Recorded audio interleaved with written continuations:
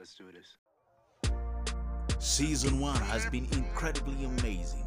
Thank you that you stuck with us all along. We are back now with more vigor and vitality and more stories lined up just for you. And your host is Wanjiru Wakuria.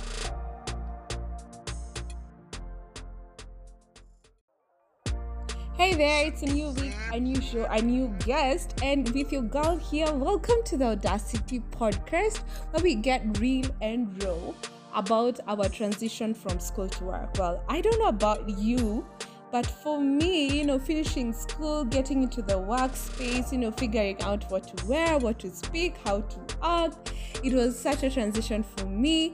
And I started speaking to my friends and they were going through the same transition. So here we get real and raw about the mess, the strides, the achievement also we're making so far as millennials as we get into the workspace. We get to share our experiences and I get to have the privilege of speaking to my friends, my colleagues, my peers, age mates, as they get to share how the journey has been. Those who seem to be handling the transition well, those who seem to be struggling, you are not alone. We get to walk through this journey with you. And without further ado, let's jump into the episode.